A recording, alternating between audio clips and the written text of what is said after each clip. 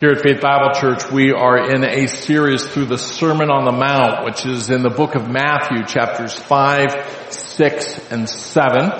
We are currently in Matthew chapter 6 and encourage you to turn there in your copy of the Bible today.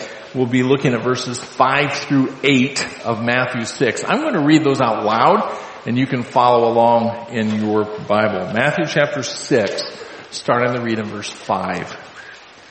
When you pray, you're not to be like the hypocrites, for they love to stand and pray in the synagogues and on the street corners, so that they may be seen by men.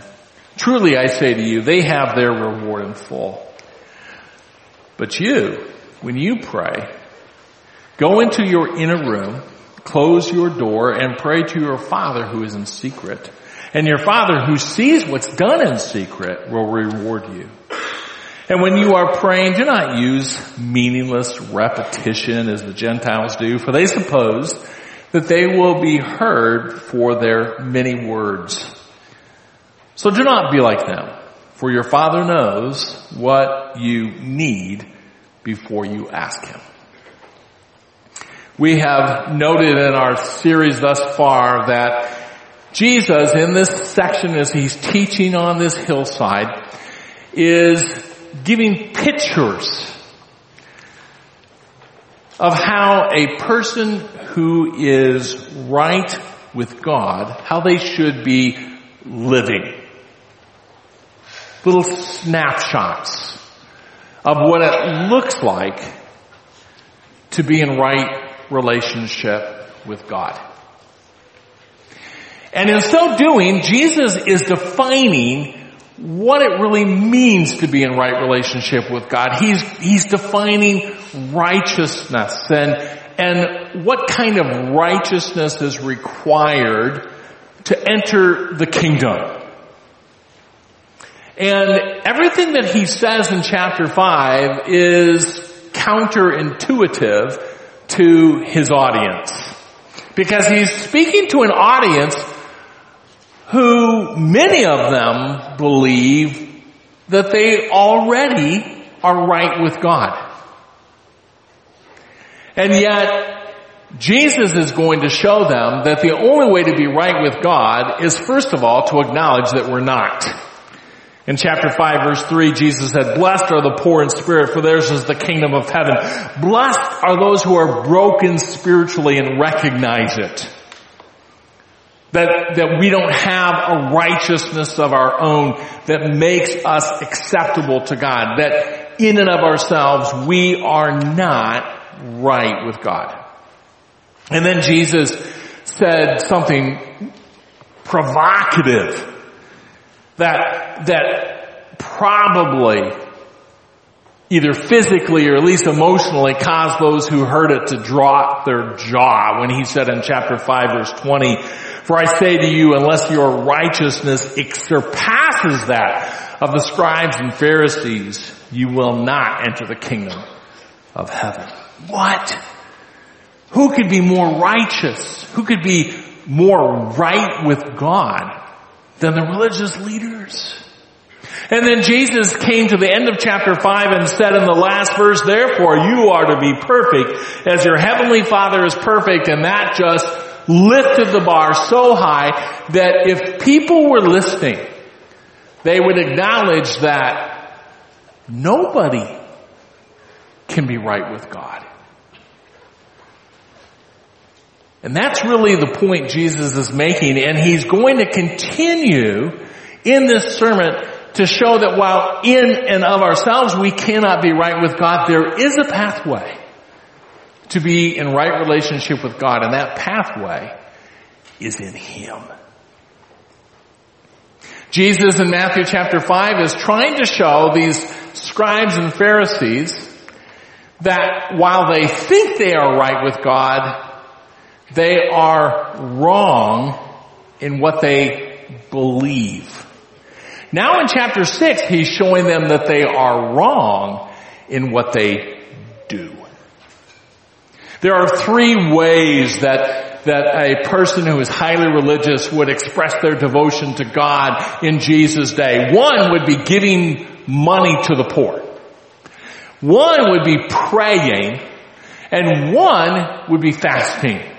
Last week we looked at what Jesus said about giving to the poor. Today, and 2 weeks from today, we're going to look at what Jesus says about prayer. And Jesus, as he introduced not only what these religious leaders were believing wrong, as he introduces what they are doing wrong, he introduces this section in chapter 6, verse 1, when he said, beware of practicing your righteousness before men to be noticed by them. You see, the religious leaders were people-centered. And Jesus is going to say we need to be God-centered. They were doing things for a show. And as we're going to see today, as they came in prayer, they were praying for people. They were praying to be noticed. They were praying for a show instead of praying to the Father. I've shared this account with you on a prior occasion, but when Barbara and our youngest son, was in college, he became really enthralled with watches. He had a special box to keep his watches in, and he had enough watches that he could probably wear a different watch every day of the week and then some. And depending on the outfit that he had on, called for the watch that he wore. Well, I was up at his university in Grand Forks, North Dakota with him, and I looked at his watch and I thought, oh man, that's a nice watch. I was having a little bit of watch envy. It's always painful when your kids have nicer stuff than you do. And so I was looking at his watch with a little bit of watch envy, and I noticed that it wasn't set to the correct time. In fact, it wasn't even remotely set to the right time. And I said, Shaners, your watch is not even close to being set to the correct time. And he looked at me and said, oh, I don't care. You see, for him, the watch was just to complete his ensemble. The watch was just something to wear. He didn't really care about its intended purpose. He's kind of outgrown that now.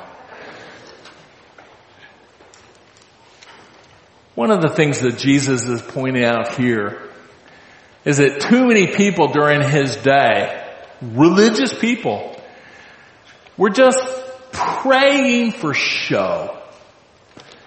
They didn't really care about its purpose. And so Jesus, in pointing out to these ones who thought they're right with God, pointing out to them that maybe you're not as right as you think you are, also helps us understand in a deeper way that purpose for prayer. And one of the things we're going to see is that prayer is not man-centered, it's God-centered. We've introduced those big words before. It's not anthropocentric, it's theocentric. It's not man-centered, it's God-centered. And here, Jesus is telling these ones listening to him. Many of you here, Jesus is going to tell them, are just praying for show. So he confronts it. And in chapter 6, verses 5 and 6, we see that that's not what Jesus' disciples should do. Those who are followers of Jesus, his disciples should direct their prayers to God and not to people. He says it this way in verse 5. When you pray, you are not to be like the hypocrites. Remember, a hypocrite is a person who just does something for show. They are a pretender. They are playing a role. We saw Jesus talk about hypocrites in verse 2. He said, when you give to the poor, don't sound a trumpet before you as the hypocrites do in the synagogue and in the streets so that they may be honored by men. Here in verse 5 he says, when you pray, you're not to be like the hypocrites, for they love to stand and pray in the synagogues and on the street corners. Look at the purpose statement Jesus assigns to that kind of praying. So that they may be seen by men. And then Jesus says this, if that's your goal, if you are praying to be noticed by people and to have people think, wow, that guy's really spiritual, that woman's really spiritual, if that's your goal, Jesus says, truly, I say to you, they have their reward in full.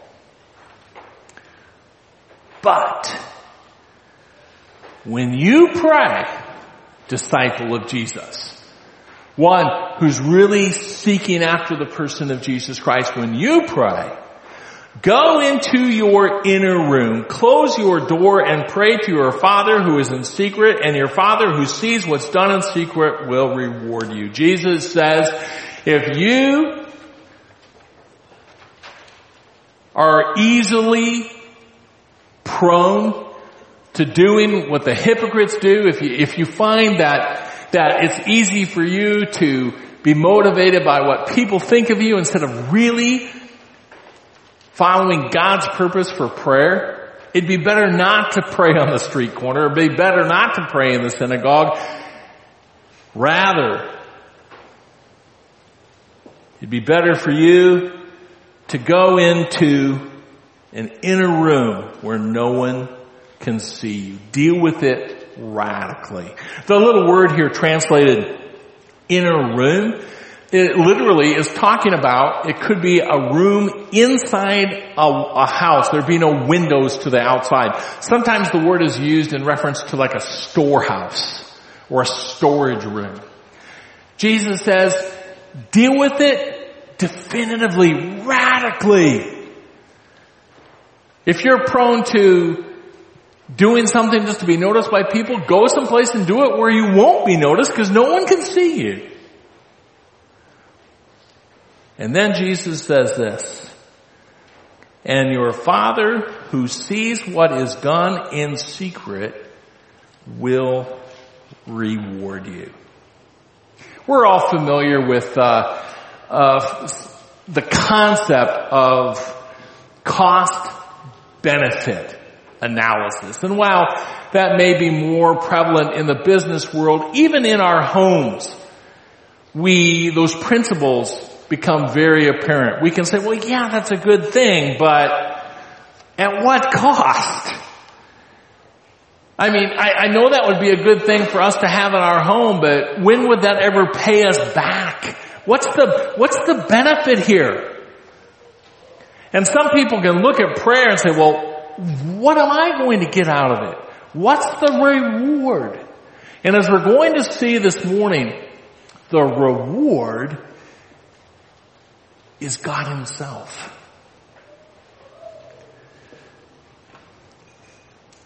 You know what prayer is? Prayer is talking with God that leads to the fulfillment of His purposes and not our purposes.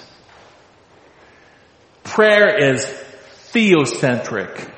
It's God-centered. It's not man-centered.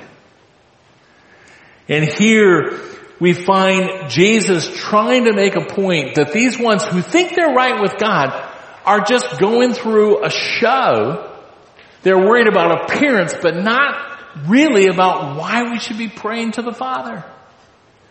Jesus is not trying to make a point here about position during prayer. For example, when He says they love to stand and pray in the synagogues, Jesus isn't condemning standing in prayer. We see all kinds of different positions in prayer in Scripture. For example, in Matthew chapter 26 verse 39, Jesus is face down, lying down prostrate in prayer.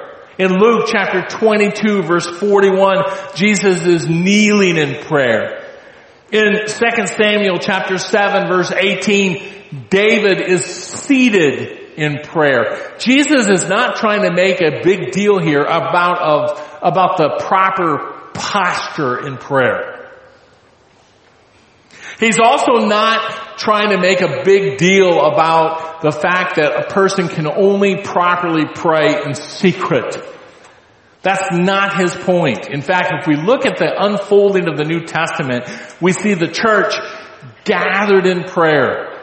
Passages like Acts chapter 1 verse 24, Acts chapter 2 verse 42, Acts chapter 3 verse 1, and Acts chapter 4 verses 24 through 30. The church gathered in prayer. Acts chapter 2 verse 42 says this. I'll just read it quickly. Acts 2:42 says they were continually devoting themselves to the apostles' teaching and to fellowship, to the breaking of bread and to prayer. When we come over to Acts chapter 6 verse 4, the apostles are committed to praying together. Acts chapter 6 verse 4 says we will devote ourselves to prayer and to the ministry of the word. Jesus here is not somehow saying that believers, disciples should only pray by themselves. What he is saying is deal radically with hypocrisy. Remember in chapter 5 verses 29 and 30, Jesus said, if your right eye makes you stumble, tear it out and throw it from you. For it's better for you to lose one of the parts of your body than for your whole body to be thrown into hell. If your right hand makes you stumble, cut it off. Throw it from you, for it's better for you to lose one of the parts of your body than for your whole body to go into hell. Jesus is saying, deal with sin radically. And here he's saying, deal with hypocrisy radically. If you're prone to hypocrisy and find yourself praying so that people can see you, go pray where there aren't any people. And then he says this, when you pray, go into your inner room, close your door, pray to your Father who's in secret, and your Father who sees what is done in secret. We don't see him. Other people don't need to see us when we pray. When he sees what's done in secret, he will reward you. What's the reward? As we're going to see in 2 weeks, the reward is not simply us getting every material thing that we ask to happen. In fact, as we're going to look at Jesus' pattern for prayer, asking for things is very, very small portion of prayer. We're going to see that ultimately the reward in prayer is God himself. It's God himself. It's coming to him and being with him and seeking him and declaring his attributes and asking him to do his will in our lives. It's all about him. My wife and I have 3 boys. One of them is a man of few words. One of them is a man of quite a few words. And the other one's kind of in between someplace. This last week, I got a phone call from the one who is a man of few words. And he called just to talk. Oh, I can't tell you how excited I was that my son called me. Just to visit, just to talk, just to say, hey, Dad. Oh, it was great. Those of you who don't have adult children yet might someday actually, this may be more meaningful to you, but when you have one who's a person of few words and you don't hear from them very much and they don't open up and talk very much, just to call and say, hey, how's it going? Thought I'd just give you a ring. Let's just talk for a while. Oh, it was sweet. It was sweet. It was such a joy just to be together talking. That's where the reward was. And here, as Jesus says, when we come to him seeking him, in verse 6, he will reward you. I think the reward is him. It's knowing more of Him. Do you remember the Apostle Paul in Philippians chapter 3 verse 10? In Philippians chapter 3 verse 10, the Apostle Paul says, this is what drives him in his life, that I may know Him and the power of His resurrection and the fellowship of His suffering, being conformed to His death. As we come to the Father, we come to Him. Not just to ask things, but we come to Him to know more of Him, to seek more of Him. A week or so ago, me and some of our other elders went to Chicago for a couple of days of renewal and prayer. And the facilitator of this time has kind of coined a phrase that is very appropriate for what Jesus is saying here, and that is simply this: that we need to seek God's face before His hand. And then he goes on to say, when we do seek His face, He often opens His hand. And here Jesus is saying that these religious leaders who think they're right with God, they're going around and they're impressing lots of people with the eloquence of their prayer. And they're impressing lots of people with how much they pray. But all they're doing is trying to get the approval of people. And Jesus says if that's what they're seeking, that's what they're going to get. But those who really seek Him in prayer will find Him in prayer.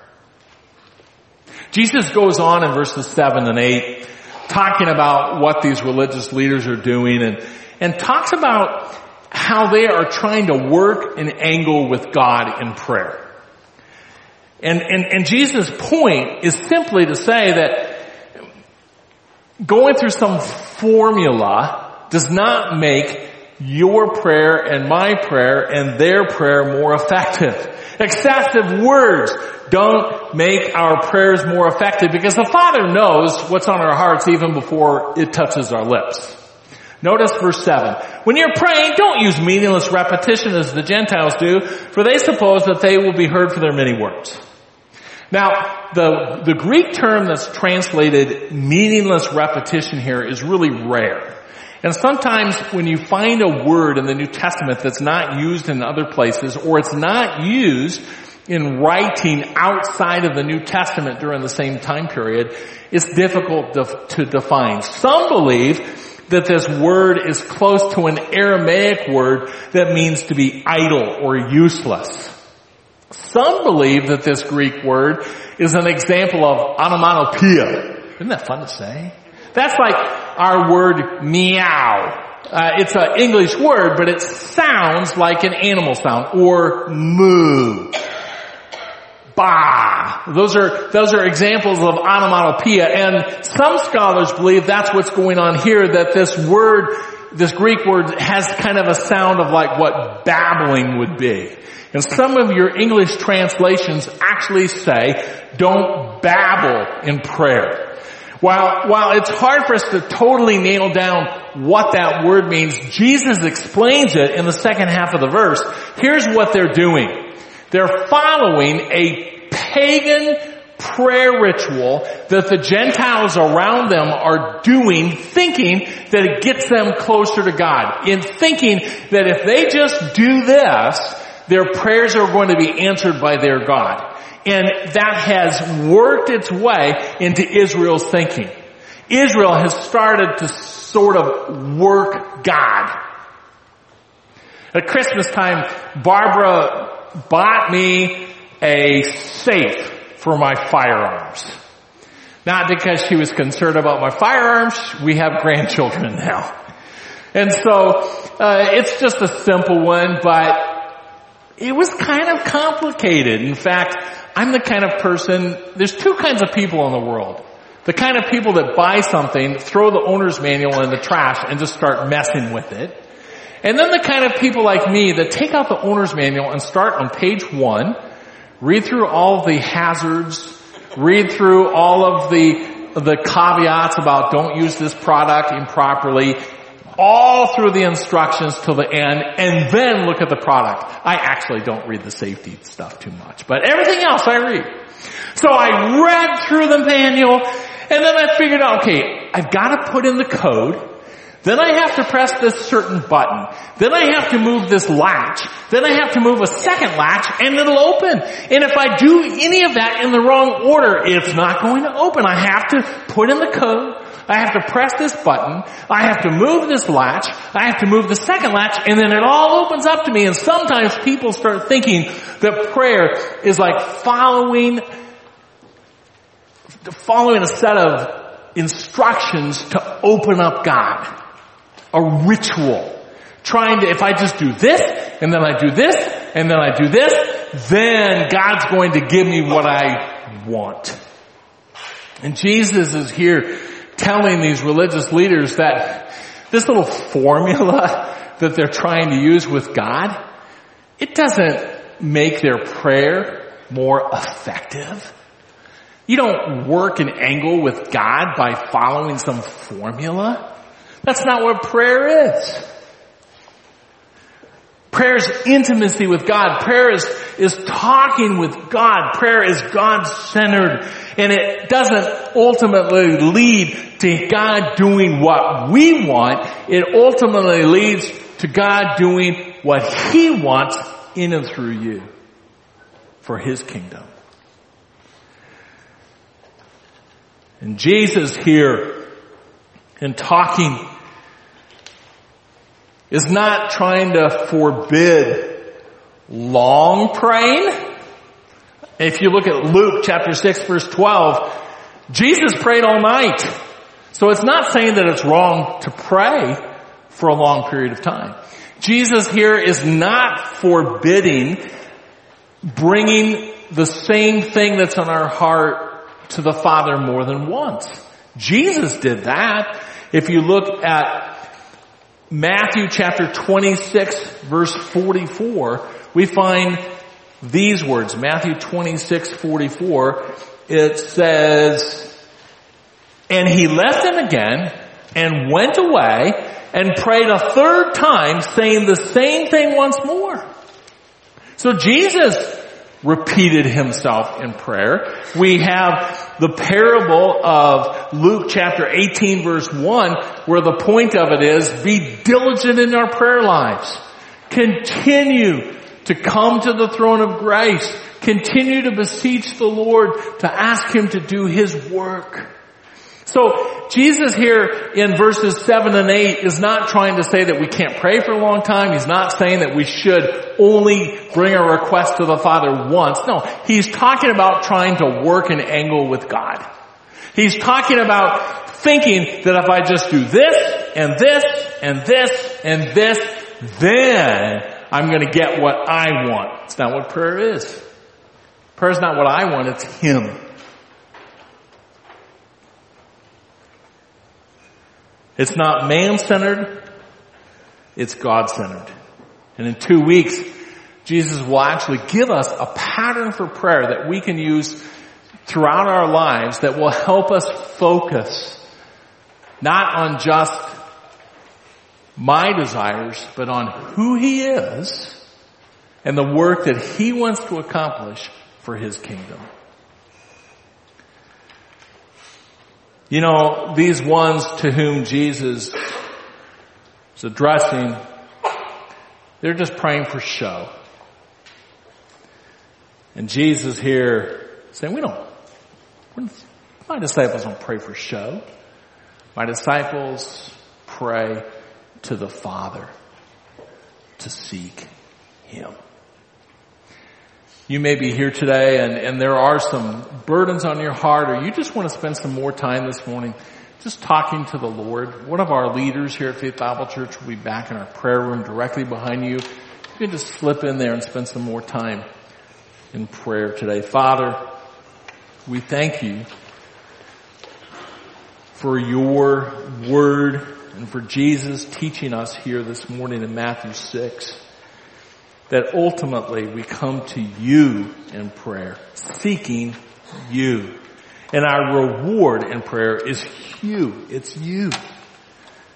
Help us, Father, to grow deeper in our knowledge of you, a deeper knowledge of your character and your attributes, your ways, and that you would be able in a greater way to do your ways in our lives. We pray this in Jesus' name.